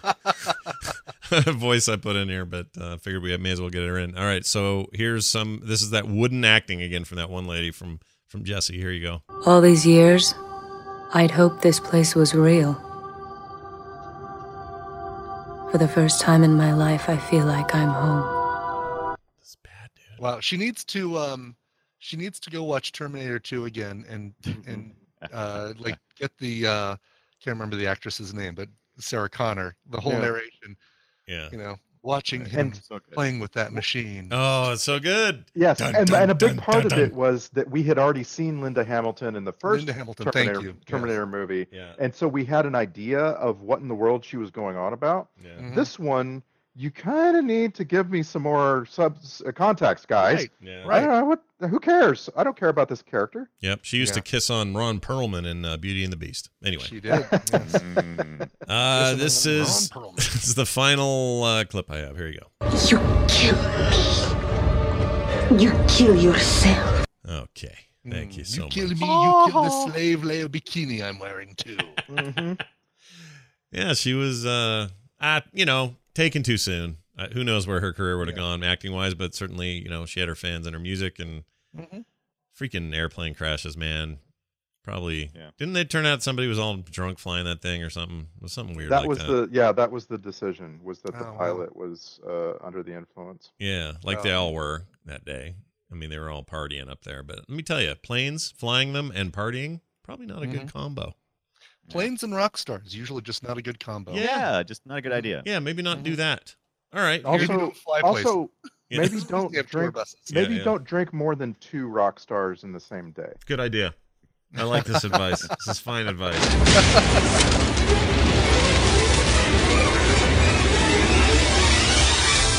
Looky Lou, everybody. It's the Film Sack checklist just handed to me for this movie.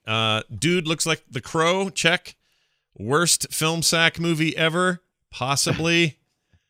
I didn't say check for sure because I know there's been some stinkers. Toughest one to get through in recent memory for sure. For sure. Yeah. Not sure why that vampire lady has such a low voice. Check. And I was referring to the guy. I think it's a dude at the end. I don't know. Star Trek Connection. This has one that we could find, or Daryl could find. It is Tim Walston. He is a sound designer and did that for this movie. He is also a sound designer on Star Trek Nemesis, another movie I think is underrated and I quite like, but not just because Tom Hardy's in it and I have a crush on him. Soundtrack great. I give it an S for shit. I don't think there was anything great about what was great about. I don't mean the licensed songs. Score versus soundtrack. Only talking score here, not talking. Okay, score. Not talking licensed property songs. Those were fine, and in some cases great. But I don't. Right. I'm talking. I'm with mainly you. About The score was all over the place. It was definitely all over the place. Yeah. I didn't understand some of the music choices at all in the score, especially near the beginning. Yeah, they were poopy. Yeah. That's what they were. Mm-hmm. That means it's time for the Twitter post. In 280 characters or less, you guys get to sum up this film in the best way you know how. Let's start with Randy Jordan. I just realized that I wrote in my Twitter post something that Scott did earlier. Oh. I think Scott. Okay, here we go. All right. The movie we just watched. Honestly, I don't remember the name of it anymore. Don't watch the very last minute of the movie or you'll die. Okay, maybe you should watch the last minute and end it. Full Lestat. The Lestat. I get it. That's good. Then Dunaway walked in with his. Queen of the Damned. I remember the title. Like a vampire with garlic breath. It's a good start. Now give me my crown. Very nice. Finally, Brian Ibbett. Queen of the Damned. Lestat isn't so much a vampire. He's a glampire. Well done. Oh, we were full of puns today, weren't we? And bad jokes. I might have some more for you, so listen to this. Alternate titles just handed to me. Diary of a Regretful Vampire Novel Writer. That was the first one. Or finally, here's your pun. Bram Stoker is having a Bram Stroker. Get it? Because he doesn't like how vampires have been treated. See? I like the first one better. All right, thanks. Read it again. No. Greg Skinner wrote in. We know Greg. He sent us an email, filmsack@gmail.com. And he says this, Filmsackers, I just want to share a couple of anecdotes from my friend Steve, who, along with being one of the first webcomic creators with a melon pool strip, he also worked for a while as an animator in Los Angeles, working on the production company that made Attack of the Killer Tomatoes cartoon show. Oh. Yeah, do you guys remember that? I remember that, too. Yeah. While that alone is not saying a whole lot about quality, they would have people from the industry come in occasionally to direct and produce episodes, including one guy who worked with both Filmation and Hanna-Barbera. His name was Rich Trueblood. That's a nice vampire reference. Anyway, right. He was one of the He-Man animators on 98 total episodes and bragged that they were using 80% reused animation starting with the He-Man episode 2. This is all referencing to our conversation last week about animation and how crappy it was in the 70s and 80s. He also worked with another animator that used to work for Filmation in the 70s, and he said that they would have reels of footage that was already developed with the characters cycling through actions, walking, turning, jumping, etc. When they got the scene and voice track, they were instructed to go to the vault and get however many feet of this footage they needed to fill the scene out and make the episode. Then do key scenes with new animation, but only when absolutely necessary. So like you were all expressing during the Flintstones episode, they were specifically directed from their bosses to save as much money as possible, and I'm glad that animation survives such a capitalist-type mindset. Love the show. See some of you in less than 2 weeks in Vegas, Greg Skinner. All right. That anyone who's close to I heard some voices from people who worked in animation or knew people who did, or their uncle worked on Filmation or whatever, and then emails like Greg's. They all seem to confirm what we were talking about, which is the cost of doing things was so high then. They didn't have the tools we have today to be a little bit more mass production and high quality about it. They were limited, and the audience wasn't clamoring as much as they do now. So what you end up with is not a very good economic proposition to have a series. So what do? You cut corners and you make it work with what you have. That does not mean, and this is the part I want to make really clear because we had a lot of people mad at me last week. Oh, really? They think I'm giving way too much hard time to this. Some guy was like, dude, I love Grape Ape. You guys are crazy. All this stuff. What? And I said... Someone said that? They did. And I said back to them, and I'll say it again here on the air, because these are bad does not mean I wouldn't sit in a room with all of you right now and watch like hours and hours of Super Friends or Birdman or 1,000 other terrible cartoons, because they're fun in, there's some basic weird way. And they're good because they're bad in some ways. So I'm not saying I'd rather live in a world where the stuff didn't exist. I'm just talking about the reality of the era. And what you were getting was not the best work you could have been getting because nobody had the money, the wherewithal, and the bandwidth and the tier of tools that we have today. They just didn't exist then. So you got what you got, and it was fun. It was a top-down thing. Like I'm sure the animators felt skeevy about grabbing. Oh, let me have a. Give me 18 feet of Fred and Barney driving in their vehicle. I don't think you feel as skeevy as you think. I think you're trying to be a storyteller and you're trying to get the product out. Now, I'm not defending all animation, but I am going to say I don't think going to the vault to get pre-rendered stuff and putting it creatively into your story is necessarily as bad as you think, because it's not uncommon for us artists in the digital age to copy shapes and forms to a new layer in Photoshop. If you're writing a 4-panel comic, you need a character to stand in a certain spot. You may copy paste them just for expediency. No, doesn't mean I understand that, but expediency of 80% reused animation per episode of the rest of all the 98 episodes of He-Man. No, that's my point. I know it's not true of everything. There was Disney movies that were full blown productions that were Disney quality that were amazing. Like. That was still happening, But that's where the money was. And if the money wasn't there, you had to do this other thing. And that's fine. They made, like I keep saying, I don't think it's a negative toward the creators, especially the ones at the lower end. Like Ibbot was saying, it is kind of a top-down problem. The executives are like, do what you know, don't draw anything new. And the guys below are like, let's... Right. What? But is it a top-down problem, or is it consumer? Is consumers also a part of that? Sorry, Randy, go ahead. We made a point that is kind of unassailable, which is the quality of the content was in decline, and especially for these two assholes named Hannah and Barbera.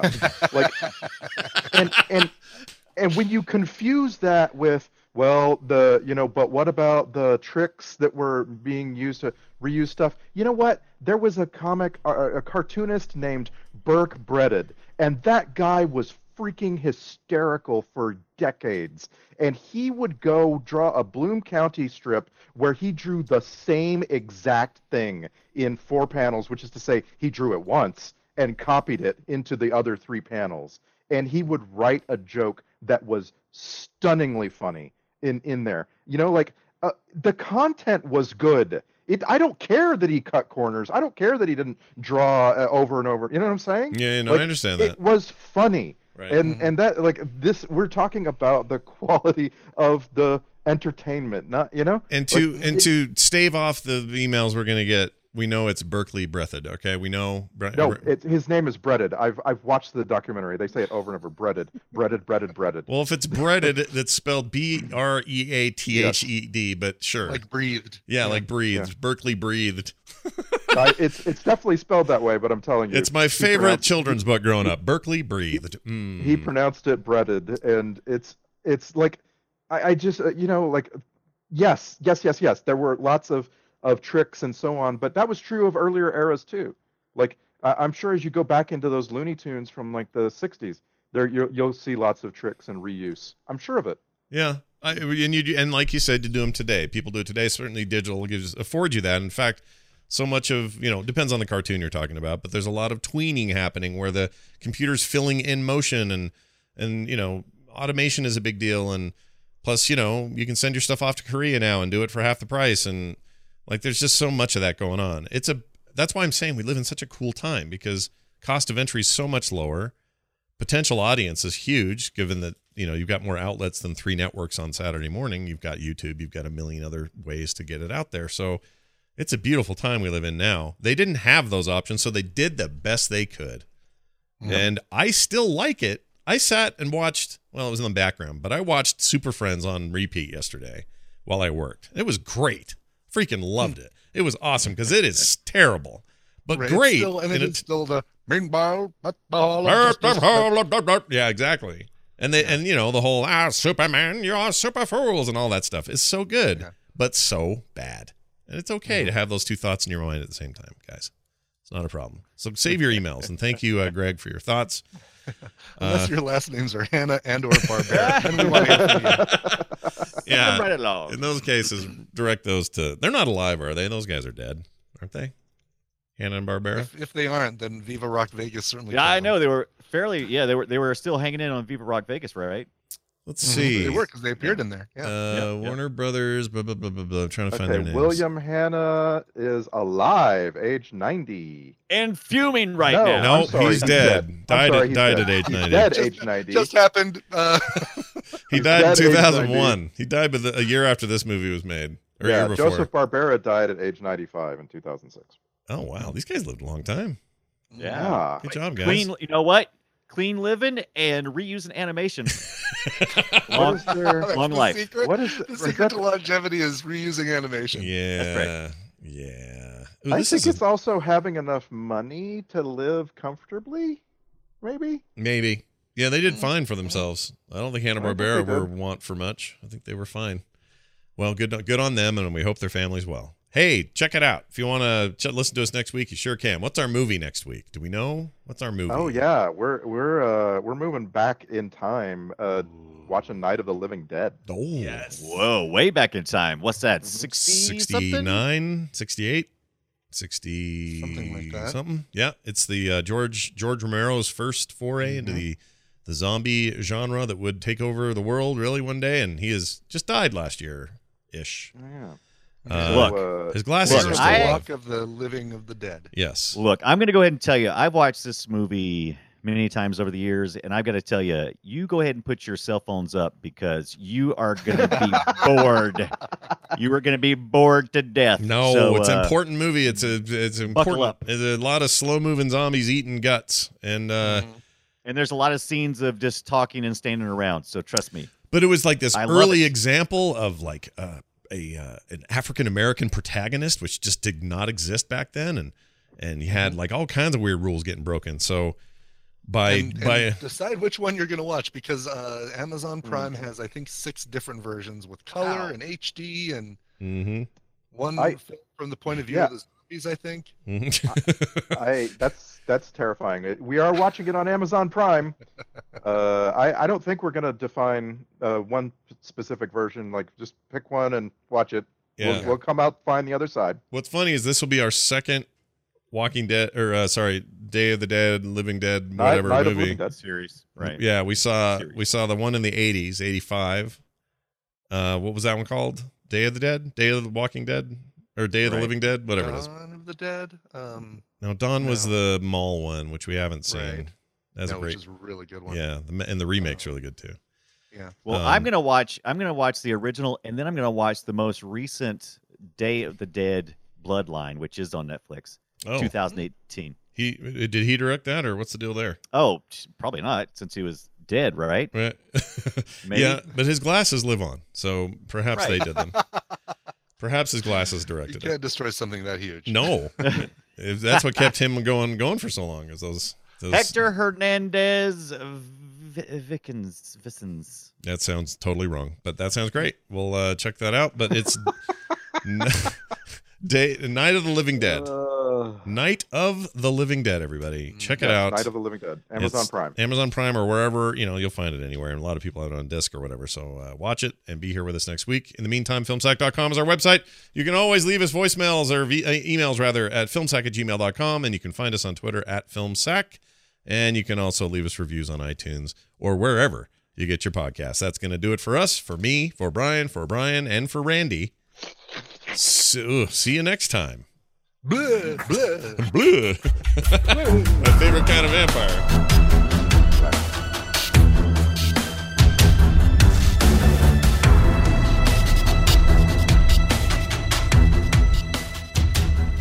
This show is part of the Frog Pants Network. Frog Pants Network. Get more shows like this at frogpants.com.